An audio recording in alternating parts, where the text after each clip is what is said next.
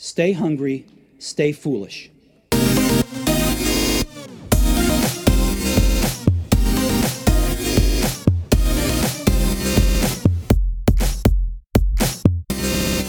Today's episode is an exploration of the creative process and how organizations can clear the way for innovation. In many organizations, creative individuals face stubborn resistance to new ideas. Managers and executives oftentimes reject innovation and unconventional approaches due to misplaced allegiance to the status quo. Questioning established practices or challenging prevailing sentiments is frequently met with stiff resistance. In this climate of stifled creativity and inflexible adherence to conventional wisdom, potentially game-changing ideas are dismissed outright. Senior leaders claim to value creativity, yet often lack the knowledge to provide a creative framework. Today's episode explores some effective methods and real-world examples of how the most successful organizations create cultures of innovation and experimentation. We welcome author of Unlocking Creativity, How to Solve Any Problem and Make the Best Decisions by Shifting Creative Mindsets, Michael Roberto. Welcome to the show. Thank you, Aidan. It's great to be with you today. It's great to have you on the show. You mentioned Alfred Wegener, Chester Carlson, and Marshall and Warren in the 80s. My favorite story, the Marshall and Warren story is my favorite, I think, when we talk about the resistance to new ideas. The doctors Marshall and Warren were Australian physicians who in the 1980s began to believe that the conventional wisdom in the field of medicine about the cause of stomach ulcers was incorrect. Of course, the traditional belief system was that ulcers were caused by stress. And this was very disconcerting for physicians around the world because they didn't really have an available treatment. They had to try to convince people to change their lifestyle to reduce stress, and we know how difficult that can be. But these doctors began to believe that, in fact, a certain strand of bacteria was infecting the stomach lining of patients, causing ulcers. If they were correct, this was really promising because we could treat ulcers with antibiotics. But they went to medical conferences and began to present their findings, and one of them said it was as if they were telling people the world was flat. They were ridiculed. They could not get people to come around to their point of view, and they had a hard time proving their point of view. And finally, they did something amazingly radical but ingenious. They conducted a self-experiment. They extracted the particular strand of bacteria from a sick patient's stomach. They basically made themselves a cocktail and drank it and infected themselves. One of them gave himself an ulcer, treated himself and cured himself, and they went on to win the Nobel Prize in medicine. But I just use that as an example of the great lengths they had to go to be able to overcome the resistance to new ideas. And what happened there is a common trend we see, which is that experts in a field can become dogmatic and close-minded over time. And they simply lose some of the intellectual curiosity that they had at the outset of their careers. And because they fail to question certain assumptions that they've made historically, they aren't listening to those new voices. And Marshall and Warren, great example of the lengths they had to go to overcome the closed-mindedness of experts. And I love how you put this. Today's experts reject tomorrow's creative geniuses. Conventional wisdom, preconceived notions, and cognitive biases blind the experts from recognizing the merits of bold new ideas. And regarding the rejection of ideas, let's share Victor Otati's earned dogmatism effect, seen as you mentioned it there. In essence, people become more close-minded when they perceive themselves as experts. Yeah, and the best part of that research is it's not just if they are experts, it's just if they perceive themselves to be experts. Even if they may not have the relevant knowledge and expertise in a particular field, but if they perceive themselves to have expertise, they can grow close-minded. That's really a stunning finding and a reminder to us all of sort of the challenge that we face, that we have to be able to look in the mirror and really be true to what do we know for certain and what are we presuming that we know. And can we explore that a little bit then, Michael? Well, so what Otati did, which was, I think, rather ingenious, is that he essentially created a set of questions, asked them to people, and convinced some of the test takers that they were brilliant, essentially, even if they weren't, and compared it to people who did less effectively on this test.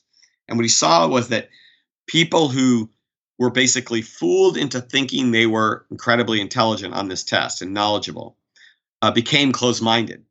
even if they actually, in reality, had not done that well on the test.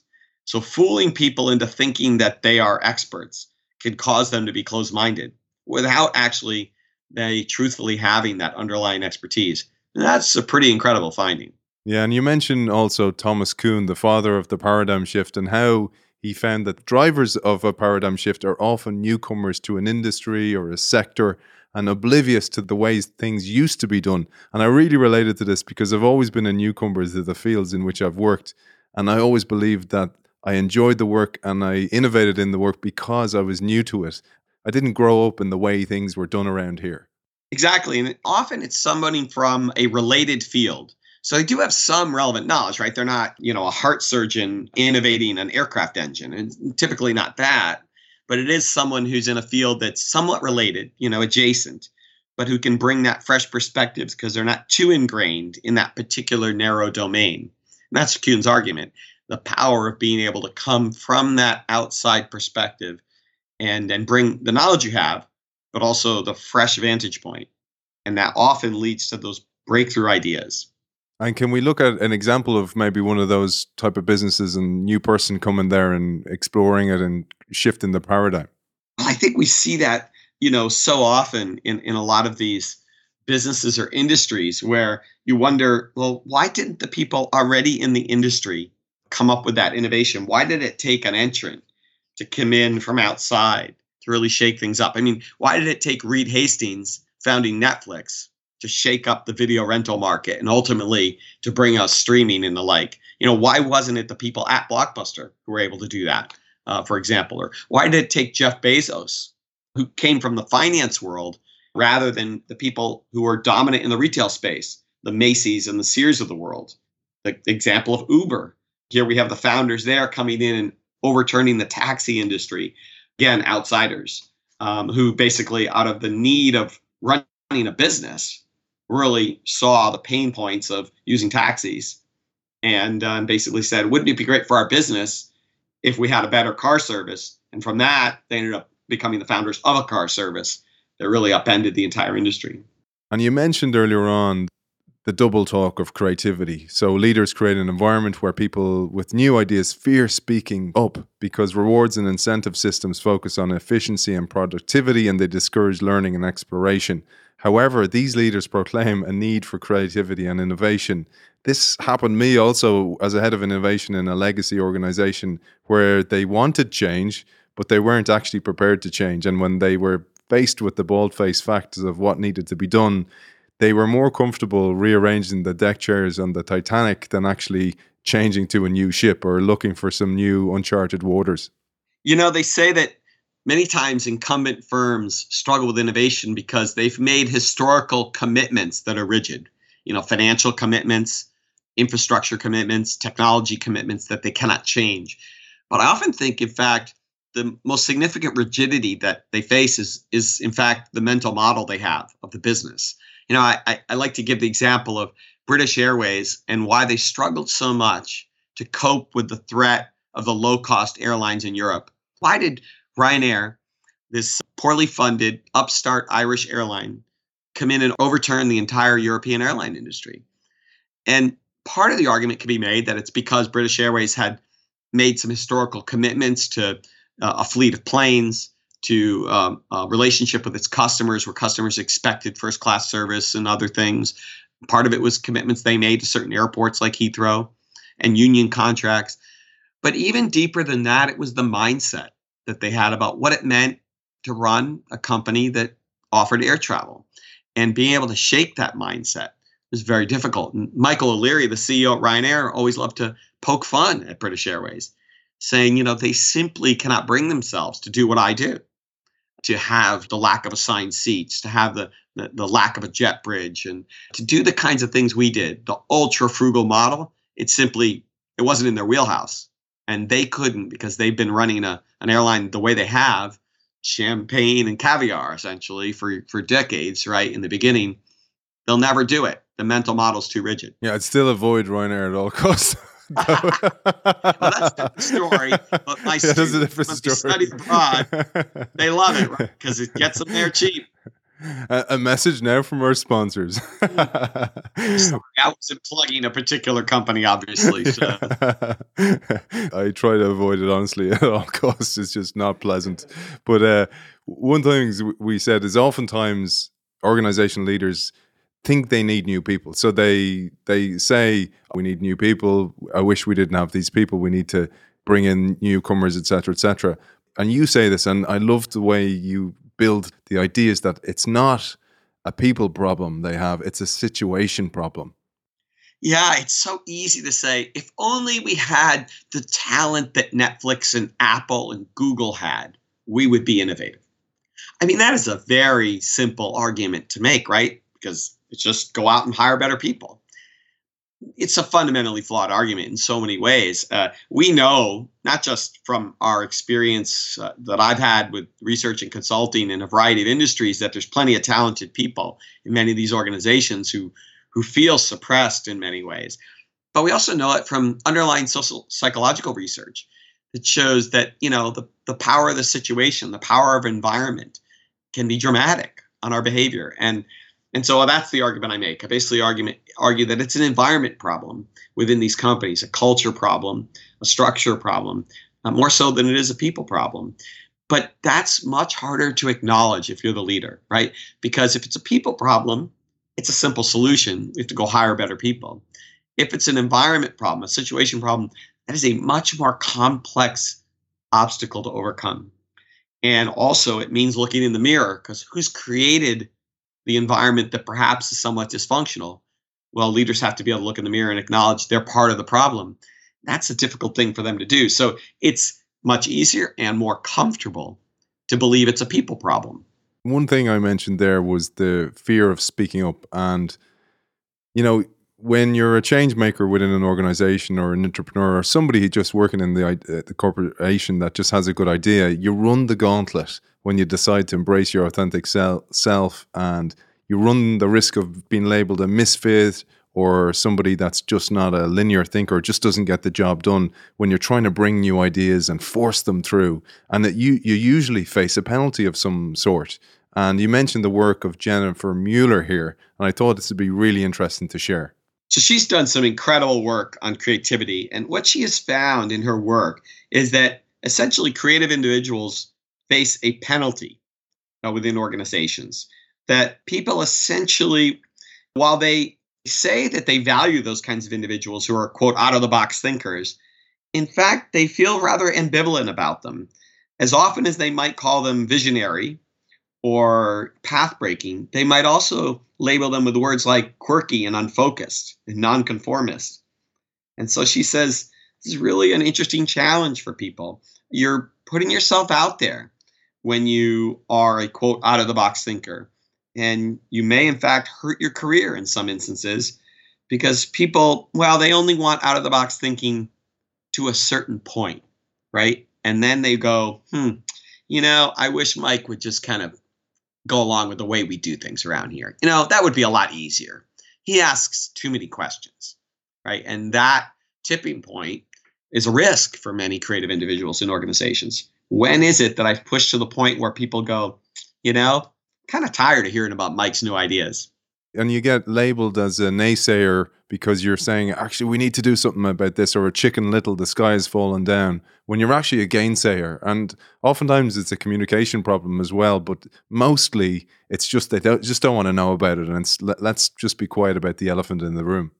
The other thing that happens, Bob McKim was a creativity researcher at Stanford for many years. I've adopted an exercise that he once used. I've used it now with thousands of executives around the globe over the last 2 years. And what he does is have people turn in, he gives them 60 seconds to draw a sketch of their neighbor in whatever room they're in. And I've done this. I say, turn to your neighbor and I'll give you 60 seconds, draw a sketch. And then at the end of 60 seconds, I ask them to show the person the sketch they've drawn. Two things happen. First thing happens is when I give people the task, there's amazing trepidation in the room, right? People are really nervous about drawing a sketch.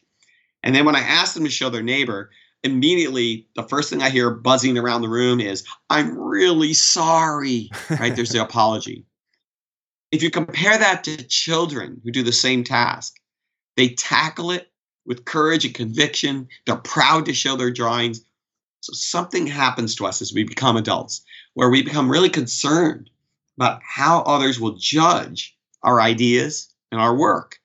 And therefore, often as adults in the workplace, we censor ourselves. We look and we go, I'm not sure how people will judge this idea. So we actually never share it. And that's an incredible barrier to creativity and innovation. The self-censorship that's going on all the time in many organizations. One of my favorite parts of my day is at nighttime. So I'll sit with my kids in bed, and my younger son's 6. You know the way you collect these notebooks as you're running events or you're at an event, and you'll get these nice moleskin books, and I give them to my kids and I say, write your ideas there. So, and they love doing this. And my younger son, Jake's 6, and I was lying in bed beside him reading your book, reading about this. And I saw him and he was drawing his pictures, drawing his ideas. And I said, Jake, draw a picture of Dad. And straight away, I saw it, this live. He draws straight away, doesn't even think about it, draws it, and he turns to me and he doesn't apologize or anything. He says, here you go. And I was like, that's brilliant, well done. And then I was thinking how relevant this is in the world, that people are so fearful to get their ideas rejected because we pick up this idea of judgment as we get older. And, Picasso once said, every child begins as an artist. The problem is how to keep them artists, and I'm botching the quote a little bit, but that's essentially the thought, right? That somehow we drive it out of us, and it's problematic in so many ways. And so, but what that means for leaders is that means you've really got to go that extra mile to encourage people, to make it safe for people to come forward with their ideas. You have to recognize that there is this internal inhibition that people have. So you as a leader have to make them comfortable with coming out with those original ideas, welcome them, even if they're not perfect, right? It's okay, but make it safe. So, Michael, you mentioned 6 creativity inhibiting mindsets in the book. We're not going to get through them all today. I highly recommend people buy this book. It's really enjoyable, really well written, and you did a great job. But let's start with linear mindset.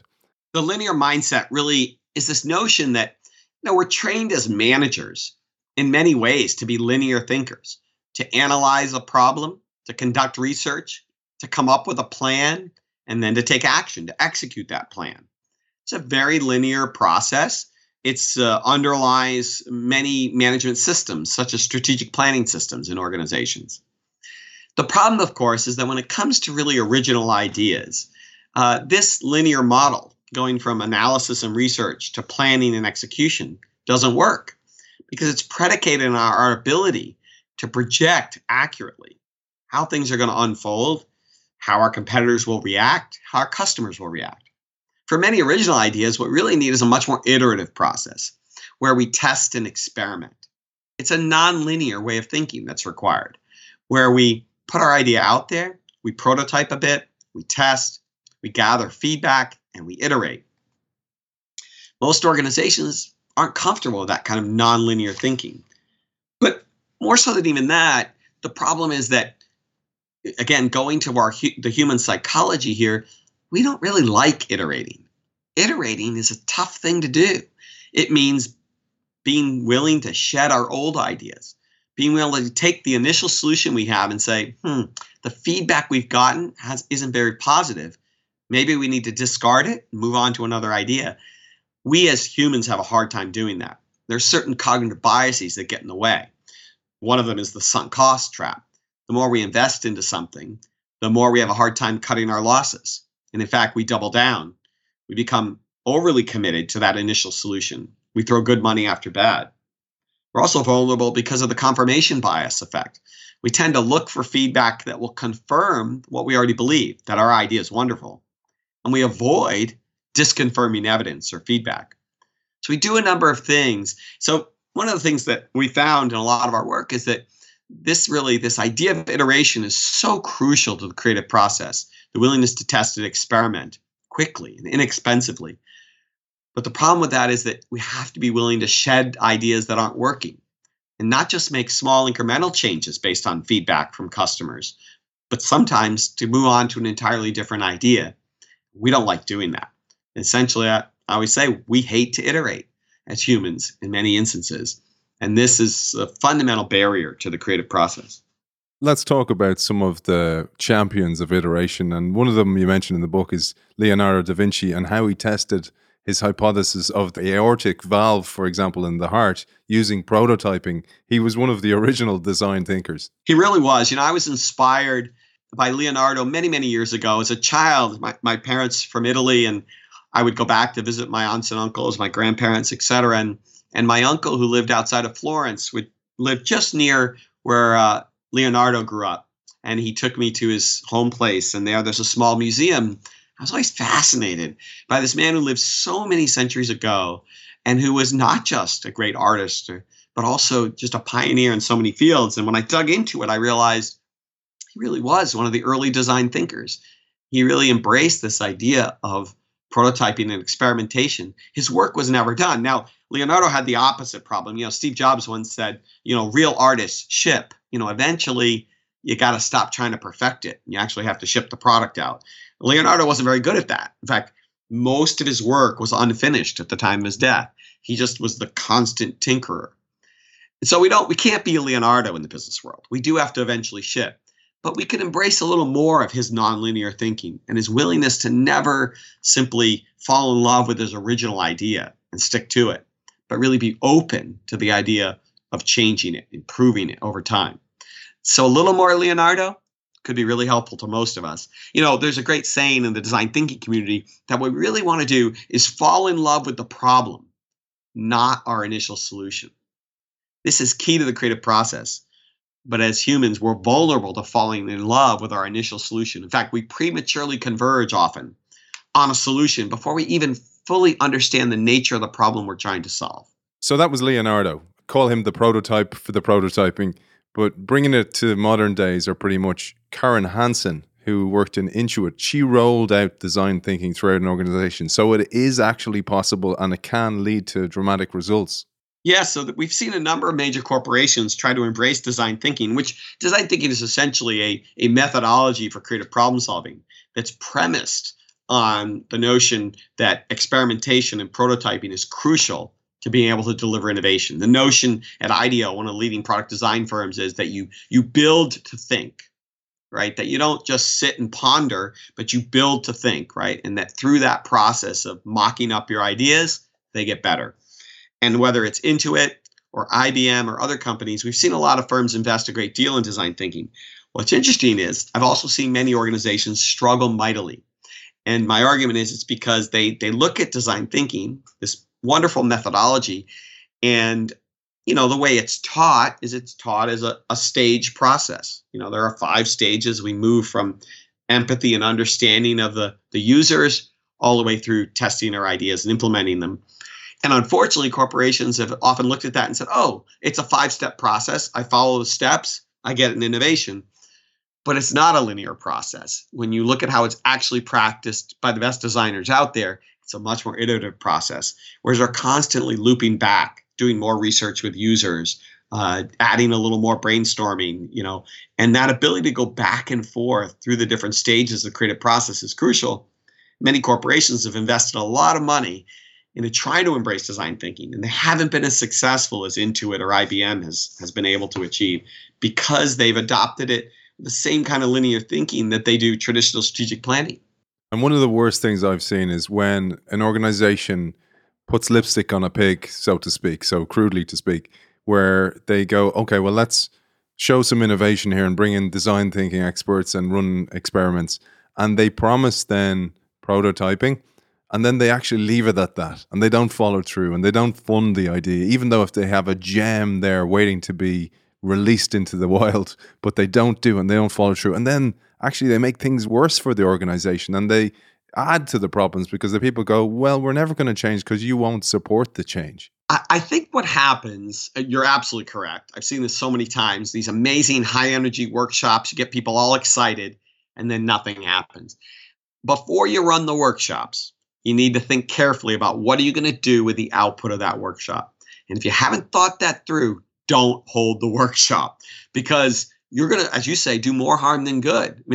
I really believe that just like doctors pledge to first do no harm, managers need to do the same thing, right? And don't erode the trust of your people by holding a workshop, getting them all excited, and then not being willing to do something with their ideas. And you mentioned earlier on the sunk cost trap, but there's other ones here. There's other huge challenge, the mental blockers, for example. And one of them you mentioned is fundamental attribution error. And the other is confirmation seeking behavior, not confirmation bias, so to speak, but confirmation seeking behavior that is everywhere in organizations. Yes. So, confirmation seeking behavior, meaning not only do we look for evidence that confirms what we already believe, we also surround ourselves with people who are going to tell us what we want to hear in many ways. And then, of course, the attribution error, in order to learn effectively from feedback, right, we have to be willing to understand cause and effect accurately. And our problem, the attribution error, says, when others fail, we're very welcoming of the idea that, well, there's things that they did incorrectly, right? Internal attributes of those individuals that led them to fail. But when we encounter failure, when we get negative feedback, unfortunately, we often look outside of ourselves and we blame the external environment or conditions or circumstance for the failure, rather than accepting that we might have made mistakes, that there, and so that attribution error, the fact that we're not willing to look internally, that we're too easily willing to blame external factors for why our ideas aren't working, leads us to not learn effectively and therefore not improve effectively in the iterative process. Let's move to another one here, a mindset that blocks, which is the benchmarking mindset and herd behavior. And here you start with a brilliant example, which I remember as a kid, which was Dallas, and the other one, which was Survivor, to name but two of 975 US TV shows that were analyzed. I thought this was a fascinating study. So I dug into this study by Robert Kennedy, who had been a professor of mine years ago. And he collected data on 3 decades of broadcast network television shows in the United States. And he sees this incredible pattern that we've seen play out time and again, which is that there's sort of waves of herd behavior in Hollywood. And so I start with the example of in the mid-1960s, comedies, westerns, and variety shows dominated American television in prime time. And there were virtually no police dramas on television. And then in the late 1960s, a few surprise hits, police dramas emerged, one of them the original Hawaii Five-0. And then what happened, amazingly, within just a very short period of time, almost a third of the primetime schedule was police dramas: Kojak, Policewoman, Starsky and Hutch, Beretta, et cetera, et cetera. And then in 1977, CBS premieres a show about a sleazy oil tycoon and his dysfunctional family on a ranch in Texas. The show was Dallas, the star named J.R. Ewing. And the primetime soap opera suddenly becomes the genre of interest. Amazing numbers of copycats, and the police drama falls off. We see the same thing when Survivor came along in 2000. They spawned an enormous number of imitators in reality television, most of which were flops, only a few of which were hits. And I attribute this herd behavior in part to the benchmarking mindset. We spend an incredible amount of time, energy, and money in organizations benchmarking our rivals, our competitors. And of course, it is important that we understand how we're doing relative to the competition. But unfortunately, what I've found in my work is that too often benchmarking leads to imitation rather than learning and adaptation. So we end up emulating our competitors very directly, as opposed to saying, okay, now that we've learned what they do better than us, how are we going to embrace a different way of doing business, a unique way to establish competitive advantage, to create a distinctive position on the market, not a copycat position. But unfortunately, too often benchmarking leads to copycat behavior. Yeah, and there's a lovely line here that you say in the book, which is, rather than leveraging employee creativity to forge a distinctive path, firms choose to emulate the rival's product offerings and competitive positioning. As head-to-head competition increases, profits tend to decline. And then they call in the consultants. Many of them are young and have no scar tissue of actual real-world industry experience. And the actual gems, the ideas, falling in love with the problem, as you said, that all lies within the organization. And you just need to, as you say, as the book is called, unlock that and release it. And that's where the gold lies. And, it's not that you're not going to study the competition. I mean, I love to do this, the executives, I love to do this thing where I play Shark Tank with them and I say, you're the investors and I'm pitching a business to you. Imagine a grocery store that has no branded goods. Nothing's ever on sale. There's no loyalty card or coupons. There's no self-checkout lane. There's no large wide aisles or big parking lots. There's no television ads. Would you invest in my business? And of course they scoff and go, what an absurd grocery store. And I reveal to them that the grocery store is Trader Joe's, subsidiary of the German giant Aldi. And it's one of the most successful grocery stores on earth. Joe Colomb, the founder of Trader Joe's, he definitely studied his competition. But look, he didn't go and say, let me build something that looks just like that. It's a low margin, tough business, the grocery business. What he said is, what if I built a different kind of grocery store, almost the anti-supermarket, if you will? And we all know what happened. He built something so unique that it created a cult-like following that continues to this day, more than 50 years later. This is important, that you need to look beyond the direct competition. The way I articulate this is you don't copy best practices, you copy best principles. So you look for the gems in other industries that are somewhat adjacent or somewhat overlapping. An example I heard recently was that looking at your competition as something differently. So Netflix CEO Reed Hastings recently said that Netflix is not competing with HBO or YouTube, it's competing with the human need to sleep. And this brings us to substitution threats. And I'd love if you'd share the table of substitution threats that you list in the book.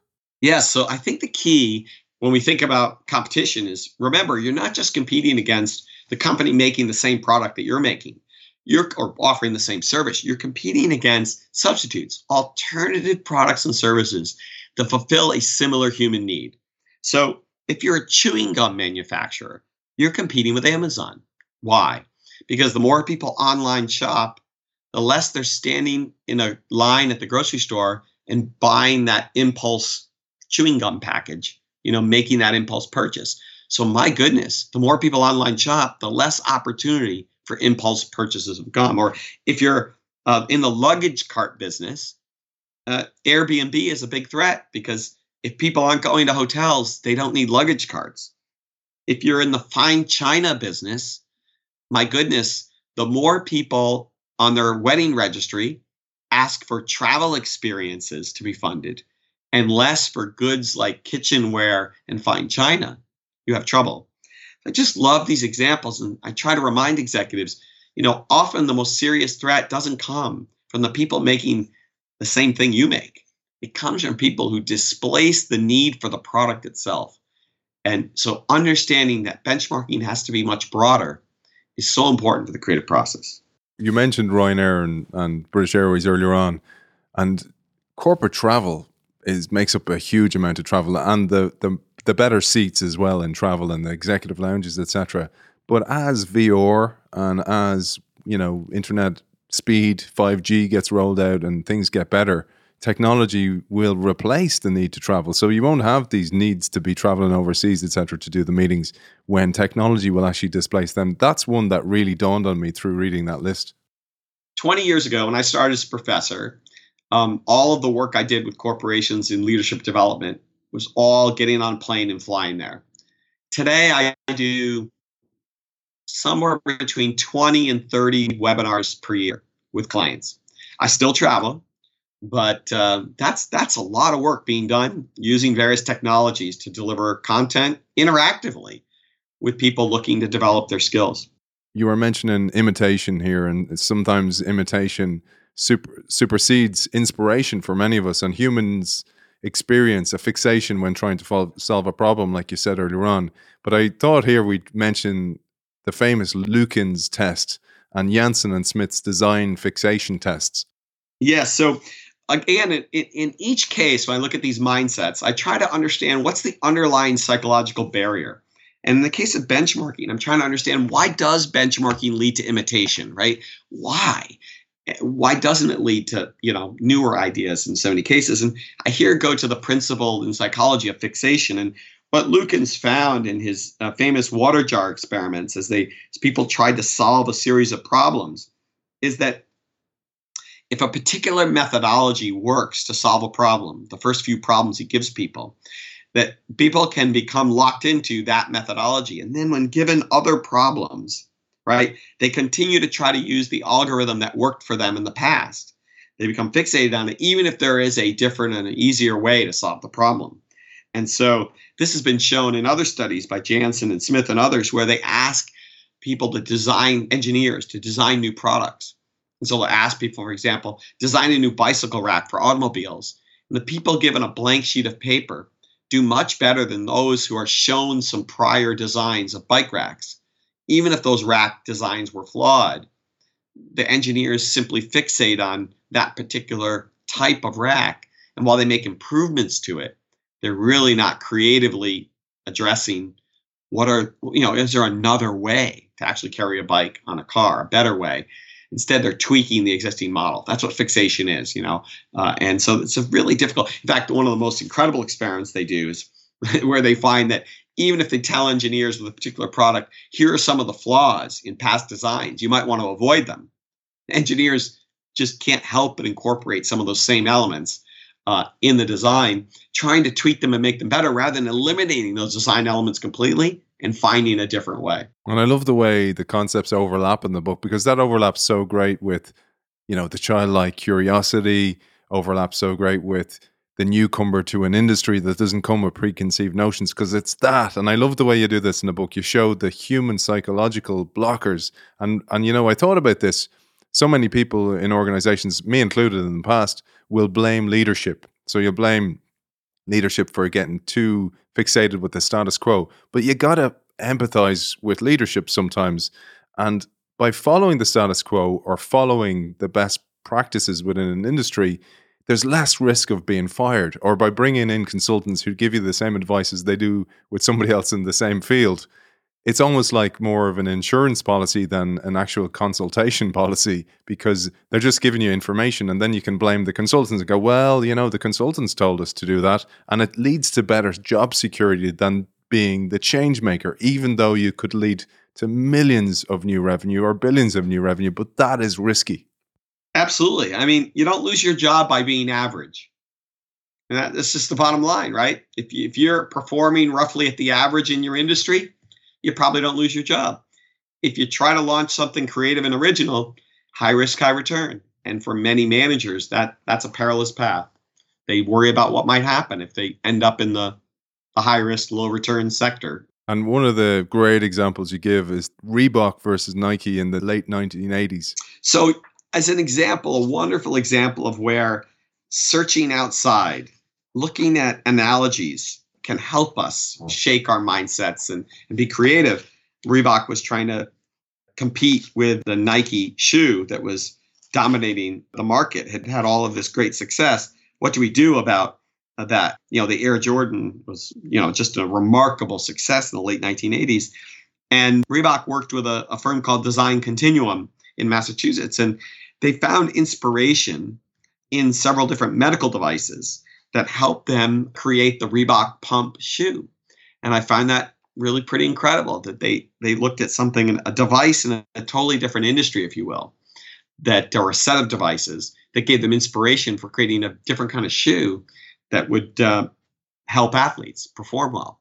And so, yes, I think that at times, and this is just like if you're a hospital and, you're trying to have a better inpatient experience, going to the Ritz-Carlton and saying, well, Ritz-Carlton is does customer service and overnight customer service better than anybody on earth. Let's go learn from them. They're not running a hospital, but they have a set of skills and a set of values and a set of managerial systems we might learn from. Yeah, I love that mindset. I love that idea of looking for analogous fields and the best principles that you can find from those fields. Moving on to the prediction mindset, and this is the last one we'll have time for today. You remind us of Alan Kay's line, the best way to predict the future is to invent it. And this tees up nicely for the prediction mindset, because here you tell us nobody knows anything, and how we can see this in Hollywood movie performance, for example. I love the story here, and particularly the story of Indiana Jones. So here's what happens. Time and again, I hear in organizations that there's a particular question that gets posed to people with original ideas. And the question is, how big is your idea? And the reason that question is posed is in large organizations, essentially management is saying, look, we're not really interested in small ideas. We need ideas that will move the needle because we're a big company, right? And we only have so much attention. and so much time that we can devote to projects. We want to devote time and energy to projects that can move the needle. Well, what's wrong with that? Doesn't that seem logical? The problem with that is that we're presuming that in those early stages of innovation that we can accurately predict how big our idea is. And what I find is that across a number of industries, our ability to predict is really rather abysmal. And I point to what screenwriter William Goldman once said about the movie business. And, he wrote many years ago about the remarkable success of the original Raiders of the Lost Ark Indiana Jones movie and how so many studios got it wrong and didn't understand how big a hit that would be, and they turned it down. And he basically says, well, it's because nobody knows anything, in Hollywood. We think we know, but in fact, we're just as likely to have a flop as a hit. We really don't know. And I find that's true in other fields as well. I use the example of American football and the National Football League and the abysmal record that coaches and general managers have at selecting the quarterback in the college draft, the most important position on the field. I find it's essentially a crapshoot. It's a 50-50 proposition whether a top draft pick will be a star or not. I love you say this is the monkey throwing darts at the board. I love this. So Philip Tetlock probably is the foremost scholar on the issue of prediction. And what he finds in these amazing studies he's done on the ability of experts to predict the future is that journalists actually coined the phrase. He said the average expert did about as well as random guessing in many of his studies. And journalists took that to saying that experts were about as good as a dart-throwing chimpanzee, which is a great line. This teases us up nicely for this because you said humans have a strong desire to create a sense of control. That's a psychological reason we do that. You talk about moving the needle here and how unreasonable growth expectation often means new ideas are stillborn. They don't even appear on the vine. And this is because senior execs are often under pressure for monstrous growth or unreasonable growth. They're not interested in innovations that will take a significant period of growth. Right. So, many years ago, Carol Loomis wrote this article for Fortune magazine called The 15% Delusion. She talked about how so many companies, an extraordinary number of them in the Fortune 500, seem to be targeting 15% growth in earnings per share. Why 15? I don't know. It's just this magic number. But she finds in her analysis, which she published in Fortune, that very few companies actually can sustain 15% growth year after year for many years. It's just a law of large numbers problem. Once you become a fairly large company, being able to continue to maintain that kind of growth is difficult.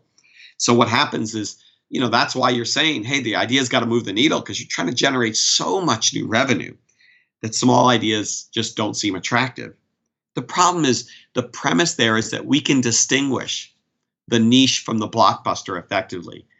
And I just don't think we can. In fact, there's an example I've used since I wrote the book that I often use.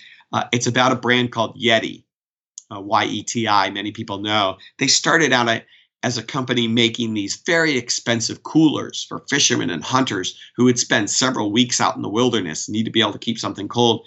So they built these, $600 coolers, essentially. It's a very small market initially that they went after. They were going after really avid fishermen and hunters who were not just going away for the weekend, but really going to be gone for a lengthy period of time. And I say, imagine if they were in a large corporation, those entrepreneurs, and they pitched this idea. They would have been asked, how big is your idea? And they would have said, well, the market is, it's a real small niche for this, but we've got a great product. And the managers probably would have said, we don't really care how great the product is. It won't move the needle. And then I usually ask executive audiences, how many of you have children and you've bought them a $30 Yeti water bottle? How many of your children actually need a water bottle that will keep ice frozen for 7 days? The answer is nobody. But they've created this incredible cult brand. But they could never have predicted that they were going to create that amazing cult brand. They went after a niche. They delighted that niche. And then once you've done that and you build a brand, you can do lots of other things. But the how big is your idea question would have squelched it in many organizations.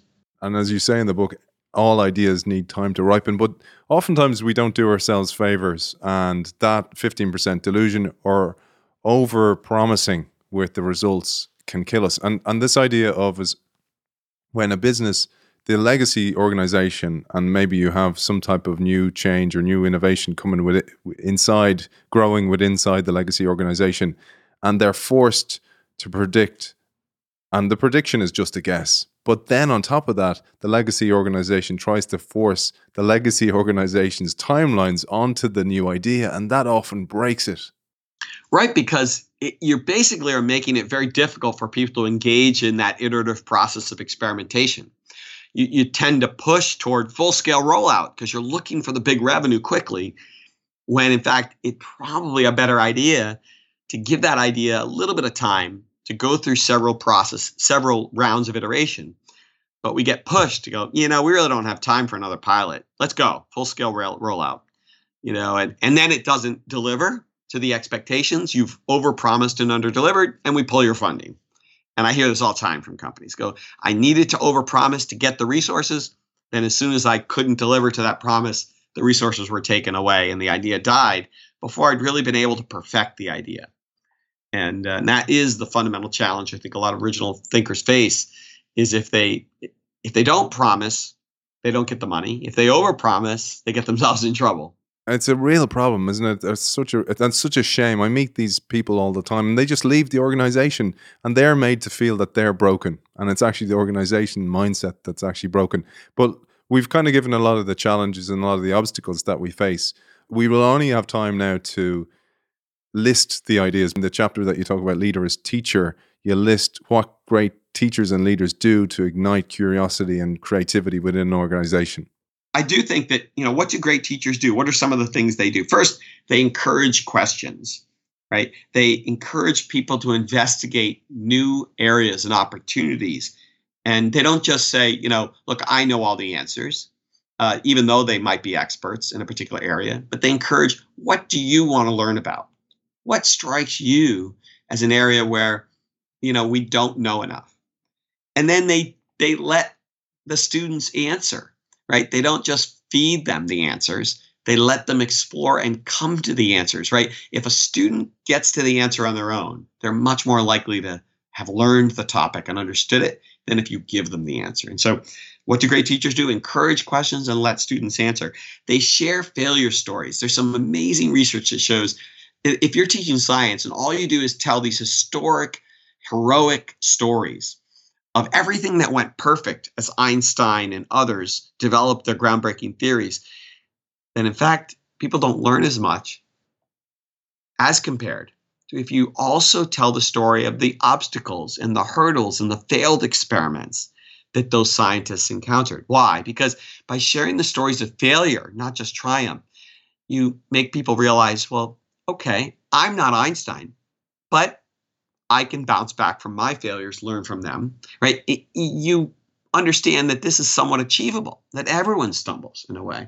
So leaders need to be able to do that and then celebrate mistakes, recognize that it's okay to make mistakes. The question is, are we learning from them? I think you also have to just go over 3 more behaviors of great teachers: empathizing with your students. And I think being able to empathize with customers, with employees is so important. To be able to understand what are their pain points, what's getting in the way for them. Being able to stand in the shoes of your customer and of your employee is so important as a leader. And then making them believe is what I say great teachers do. They set incredibly high expectations, but then they inspire students to believe they can do it. And I think that's key, right? You have to be able to achieve something that teachers call desirable difficulty. You want a really tough challenge for the student, but it can't be so tough that people throw up their arms and go, I can never do it. It's got to be something they do believe is attainable, right? It's tough, it's stretch, but attainable. And lastly, perhaps the most important thing we can do in organizations is introduce some novelty. I think what teachers really do is they recognize that novelty stirs the brain, that bringing new methods, new contexts, new situations to students really is stimulating. And that's what leaders can do as well. We can make sure that, if all you've been doing every day for the last 3 years is studying X and working on X in your company, that we expose people to Y and Z, that we introduce some novelty to their work, the chance to explore a different industry or a different product line, a different part of the organization. that novel experience is often incredibly stimulating of creativity and innovation. So yes, we want people to have narrow domain expertise, be deep in one area, but we also have to get them out of that silo and make sure they get a chance to explore beyond their domain at times, because novelty really does stir the brain. And one of the ways they can do this, obviously, is contact you, and you run the Bryant University program for innovation. And where can people find out more about that, about your books, etc., Michael? So I do have a website where they can learn a lot more about my teaching, my writing, a lot of the work that I do. It's very simple. It's www.professormichaelroberto.com. And there's also a link to a blog that I keep. And of course, you can follow me on social media as well. On Twitter is where I often post, and LinkedIn, but Twitter is Michael A. Roberto is my handle there. And I try to pretty regularly post on issues of leadership and creativity and innovation. I hope people will follow and engage. I love to hear comments and questions from people as they do their work. My hope is to impact the practice of management. That's why I do what I do. I mean, I love to teach, but I also want to impact practice in the field. And that's really the most gratifying and inspiring thing for me, is to see a change happening as a result of the ideas that we work on as scholars and as teachers. Beautiful. Lovely way to finish. And you call that final chapter Leader as a Teacher. And I'd like to thank you for being a teacher as a leader. Michael Roberto, author of Unlocking Creativity, How to Solve Any Problem and Make the Best Decisions by Shifting Creative Mindsets. Thank you for joining us. Thank you, Aidan. It's been a pleasure to talk to you, and it's a great opportunity to talk about some of my work and hear your thoughts and questions about it. Thank you.